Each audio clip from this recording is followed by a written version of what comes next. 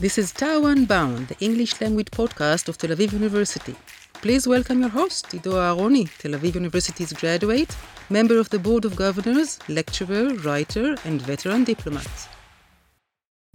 Welcome to yet another episode of Tau Unbound. I'm Ido Aharoni, your host, and today it gives me great pleasure to introduce a couple of scientists that collaborated on something very, very interesting. We're privileged to have with us Professor Lilach Hadani. Her title is very impressive, so I have to read it from my iPhone. She is the head of the Hadani Lab. She is a member of the School of Plant Sciences and Food Security at the Faculty of Life Sciences. And she investigates plant bioacoustics, open questions in the theory of evolution, and other issues in the field of biology. And we are anxious to hear from you. She is joined by Professor Yossi Yovel, who is the head of the Sagol School for Neuroscience at Tel Aviv University. He's a professor in the Department of Zoology and at the Steinhardt Museum of Natural History. And on top of it, which is also going to be very interesting, is the head of the Bat Lab. If you've heard of the movie Batman, this is a guy that will tell us about the connection between science and Hollywood. But we're here to talk about their joint research. And as usual, we begin our podcast with, a little bit of background, personal background. We'll start with you, Professor Hadani. If you can tell us a little bit about yourself, your upbringing, your background, your academic career so far, and how did you end up where you are? So I studied in Tel Aviv University and studied mostly mathematics and biology, which led me to the field of evolutionary theory. And this is still a major topic in my lab, where we study open questions in evolutionary theory, like evolution of cooperation, evolution of sexual reproduction, etc. And in the context of this project, it all started from an open question in evolutionary theory of why plants would not make. Yeah, so before we jump into this particular project, so you are a product of Tel Aviv University. Where were you raised in the state of Israel? Where are you from? I'm from Tel Aviv. I was born in Tel Aviv, grew up in Tel Aviv, and live in Tel Aviv today. I had a short detour at Stanford, and now I'm back here. So you were born and raised in Tel Aviv. You're a graduate of Tel Aviv University. You're a product of this institution, and with the exception of a few years in California, where you studied at Stanford and researched at Stanford, you spent your entire life here. That's incredible. And were you, as a young person, were you drawn to natural life, to plants or any of the stuff that you're dealing with today? When did you discover that this is what you'd like to be doing for the rest of your life? I think the current project is a complete surprise for me. I was interested in biology from childhood, but what I'm actually doing took a few years to find out, especially as people do not study evolution at high school usually. Yes, and we will talk about why it's important to understand about the life of plants in order to improve the life of human beings. And to you, Professor Yovel, so tell us a little bit about yourself, where you're from, your career. I know that you're also very closely tied to our university. Yeah, true. I actually grew up in Be'er Sheva in the south, and I was, apropos your question, I was always interested in animals. I was always wandering around. It was like the border of the desert, so I was looking for desert animals. I did my undergrad in Tel Aviv University. I knew I wanted to do animals. I always knew this, whether being a vet or a photographer, I knew that I want to do something with animals. I did a double major in physics and biology.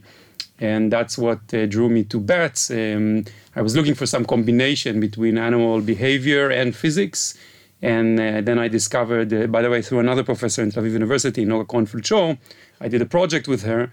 And she said, why not studying bats and studying their sonar? Bats use sound to orient in the world, which is physics, pure physics. And this was just a perfect combination for me. Now, what can you tell us about the bat population in Israel? Woohoo. How So, many yeah. do you think we have? Yeah, we have millions probably, but the numbers are less important. Number of species or diversity is more important for the ecological system usually. So actually we have 32 or 33 species of bats, which is quite a lot for Israel. It's if you compare it to North America or North Europe, we have more species than in those places because we are on the border, between northern countries and southern countries. We have both desert and temperate zones. But interestingly, it's almost a third of mammalian species in Israel that are bats. So we have something like 100 species of mammals, and a third of them are bats, which is more worldwide. Bats account for something like 20-25% of. And in terms of their location, is there a certain region? Everywhere. Most of them, I should say, most of our, well, at least in Israel, most of the viewers are more familiar with the fruit bats, which are the largest. They're the only ones that eat fruit. They're the ones that they dwell in cities, and that's why people are familiar with them. But most of our bats, 31, 32 species, are actually insectivorous bats. Most of them are tiny. Most of them weigh less than 10 grams as adults, okay, or less than 20 grams. And they are mostly cryptic. They do not interact with humans, and of course they eat insects, which is great for agriculture. Great for they serve as biological pesticides.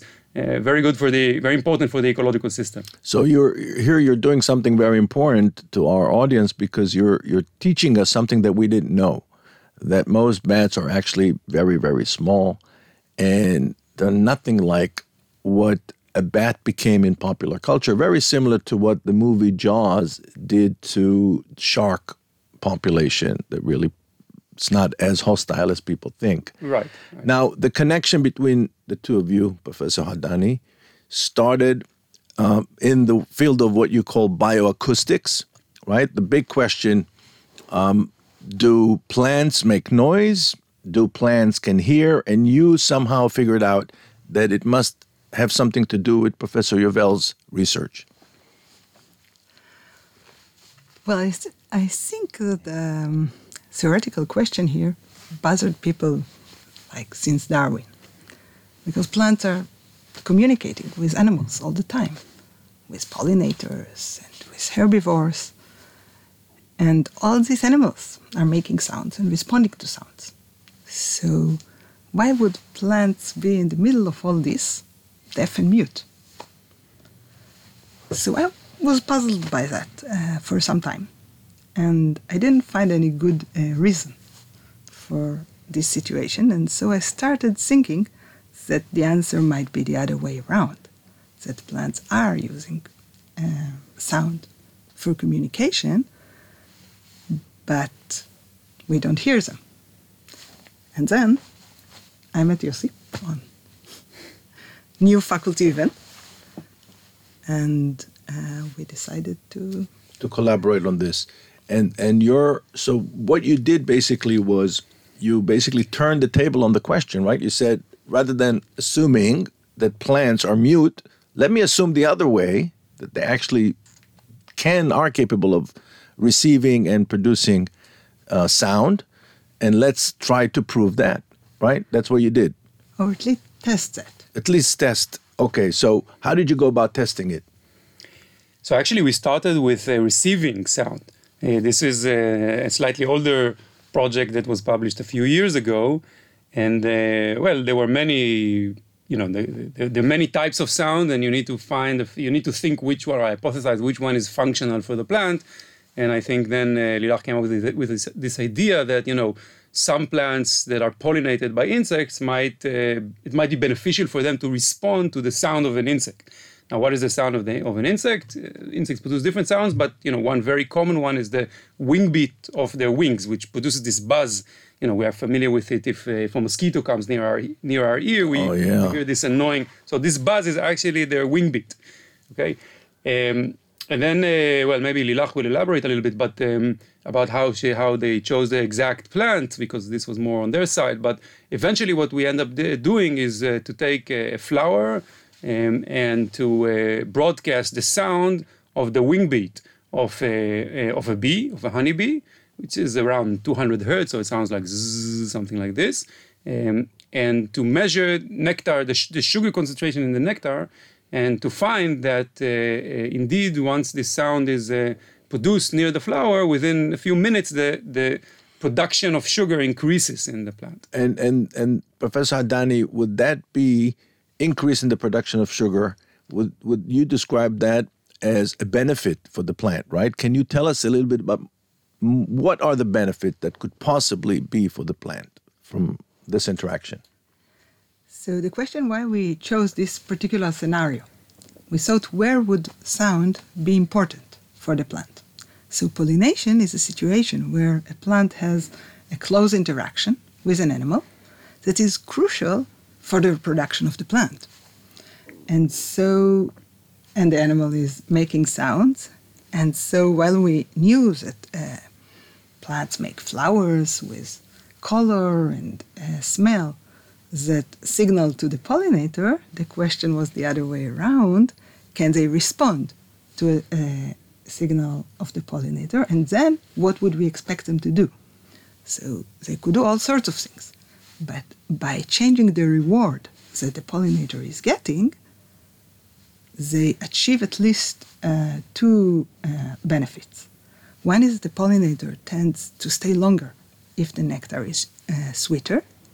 And the other, which is potentially more important, that the pollinators tend to look for another flower that is similar to this one when the reward was good. And so the chance for productive pollination that brings the pollen from one flower to another flower of the same species is increased. Now, the obvious question, which I'd like to pose to both of you, if you can, again, make it accessible to our listeners, why is it important for the environment, what you discovered? You want to start, Lilach? So pollination is critical for many species of plants. Depend on animals for their reproduction. And at the moment we also have a pollination crisis because the populations of pollinators are declining. And so understanding what is happening in pollination, another component that affects the plant and also the response of the pollinator can help us understand how to help in certain cases, potentially understand the impacts of noises on the environment, on the plant side, and then potentially, if they can hear the pollinators, then they may be hearing other sounds that are relevant. So in this, would you say, is the next frontier in the research that you're doing in bioacoustics? I think possibly exploring the possibility they can hear other actors in nature. I think this is one other direction that now seems more likely. That's fascinating. I should also say to our listeners that that particular research that you did received really unprecedented level of exposure all over the world. And so if people are interested, they can simply Google it up and read more about it in the leading publications in the world. Professor Yovel. So back to the same question about the environment. Yes. Yeah. Why is it important to the environment? Yeah. So the question is also, who is the environment? Are you thinking about humans or in general? Maybe I'll say a few. In general. Yeah. I'll mention a few points. So I mean, just like Lilach said, I think understanding. A lot of our research is just based on an attempt to understand how things work out there in nature. And we don't always know what is this good for. In most cases, both of us are doing very basic science, which is what, universities. It's the only place in the world where you can do basic science is basically universities, right? Because the rest of the world is always seeking revenue. And we don't always understand where this is leading to, except for a better understanding.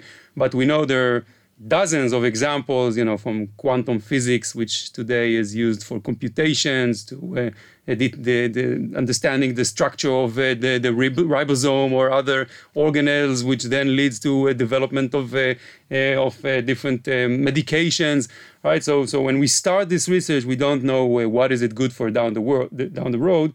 Just as Lilach said, we're trying to understand the actors, the channels of communication in nature, and this is a super, I would say, it's a very substantial understanding, because as Lilach said, until recently, most people thought that there is no sound-based communication between plants and animals, and now we know that there is a whole new channel of communication that can be explored. Now, our listeners are people that care deeply about the university, and they're curious about the work that you do. And I noticed that you both had labs. And I'd like to hear from you, and again, for the benefit of our listeners, tell us, a brief description of your lab. What is it about?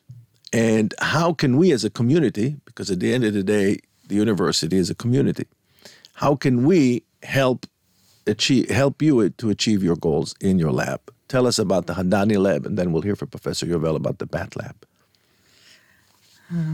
So my lab currently has two directions that are interacting, but one is completely theoretical and computational, of evolutionary models, of host microbiome interactions, evolution of aging, and some models of evolution of plants and So when you're pollinators. talking about evolution of aging, all forms of aging or only in plants? All forms of aging. All forms of aging. So theory tends to apply to Everything. large groups of species. That's interesting. Because, this is a hugely important area, and I think it's one of the fastest growing areas. Because a lot of people connect that to the growth in the importance of wellness and of course, preventive medicine and so on. So it's becoming perhaps the hottest topic today in the world, is the whole issue of aging. And I think that that here again, the way to tackle this is to turn the table on the issue, meaning to say, let's assume that aging is a disease.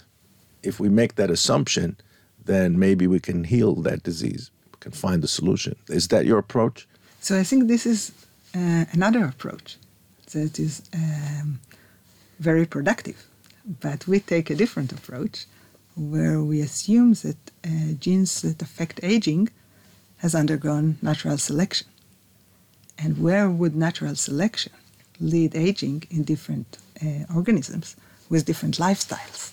So you're saying if we understand the evolutionary process of the gene selection, then we can affect aging. That's your theory. Potentially. Wow. We are also thinking of the potential for plasticity in aging. So how would stress and aging be expected? Well, I'm sure many of our listeners are pretty concerned about the fact that they're getting old. And and I think you're offering them some light at the end of the tunnel here. We hope so. And what are your goals for the future when you talk about your lab? So, as I said, we currently have two sides. So the other side is doing plants bioacoustics with different questions on plants and sounds. And I think I intend, at least in the next few years, to continue in both directions. So there are exciting questions in evolutionary theory that we think would guide our intuition in new directions. And there is more experimental computational part of understanding the secret language of plants. Wow, that's amazing. Professor Yovel, can you tell us about your lab, the BAT lab? Yeah, so as I said, we study bats. We are interested in different aspects of them, from using their sonar for various applications. So we develop biomimetic robots that use sonar they use this ability of bats to use sound to perceive the environment. We have applications in precision agriculture, for example. We have many applications that are related to the environment. Today, there is a very urgent need to monitor the environment, to know which animals are around.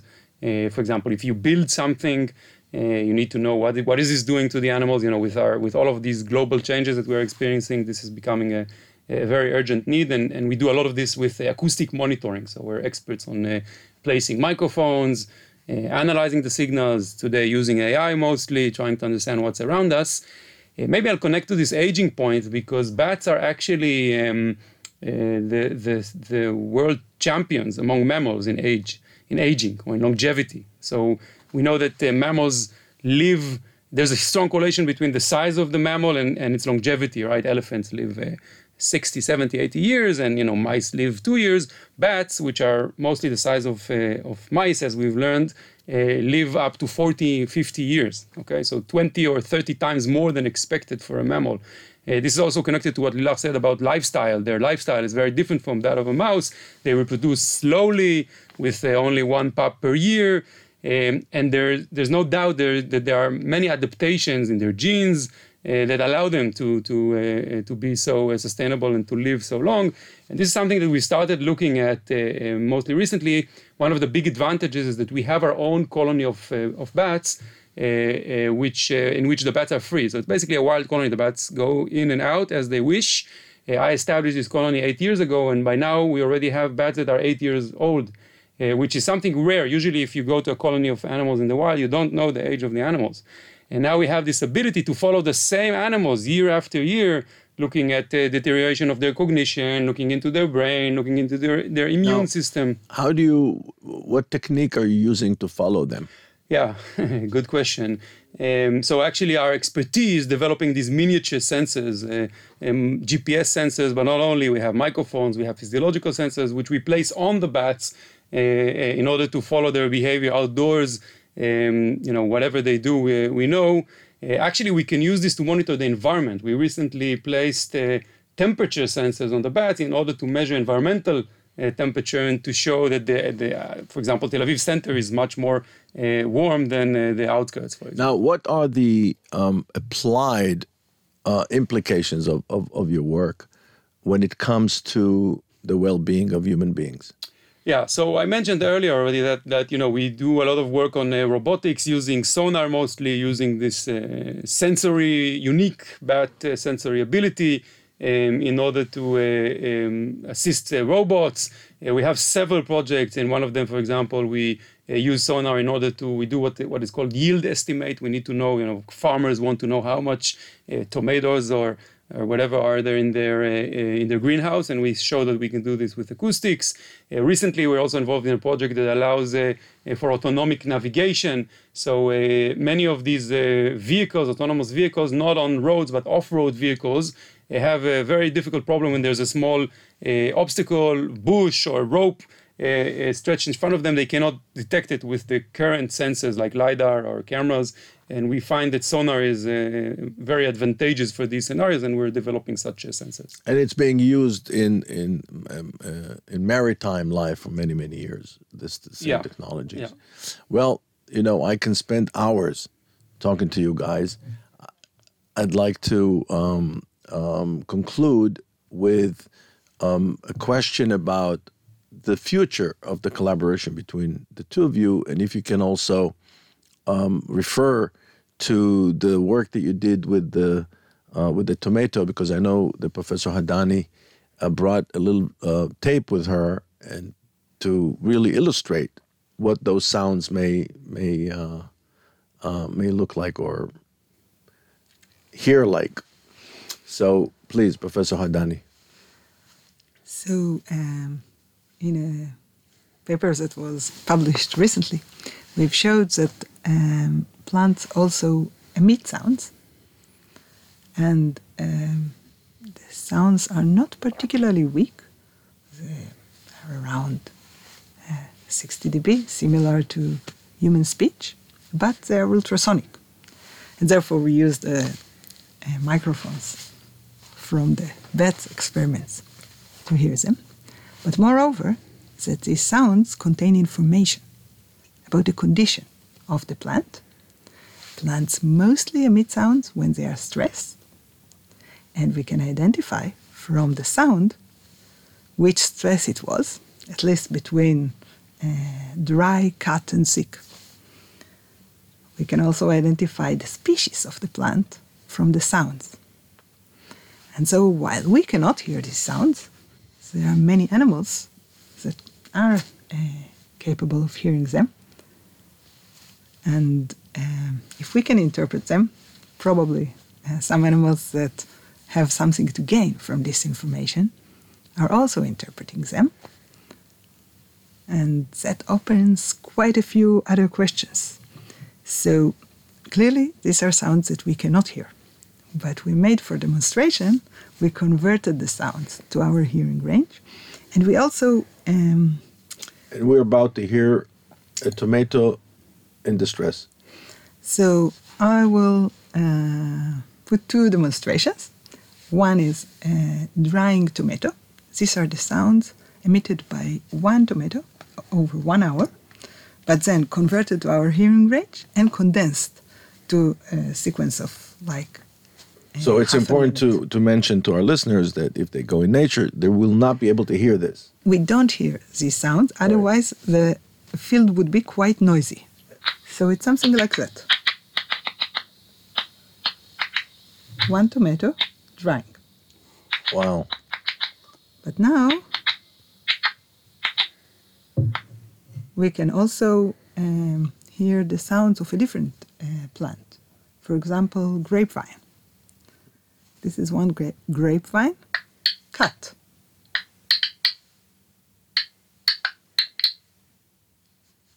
And even listening like that, we can note that the sounds are quite significantly different. They're different, and you're also assuming that the other species out there in nature have the ability to interpret that and to respond to it.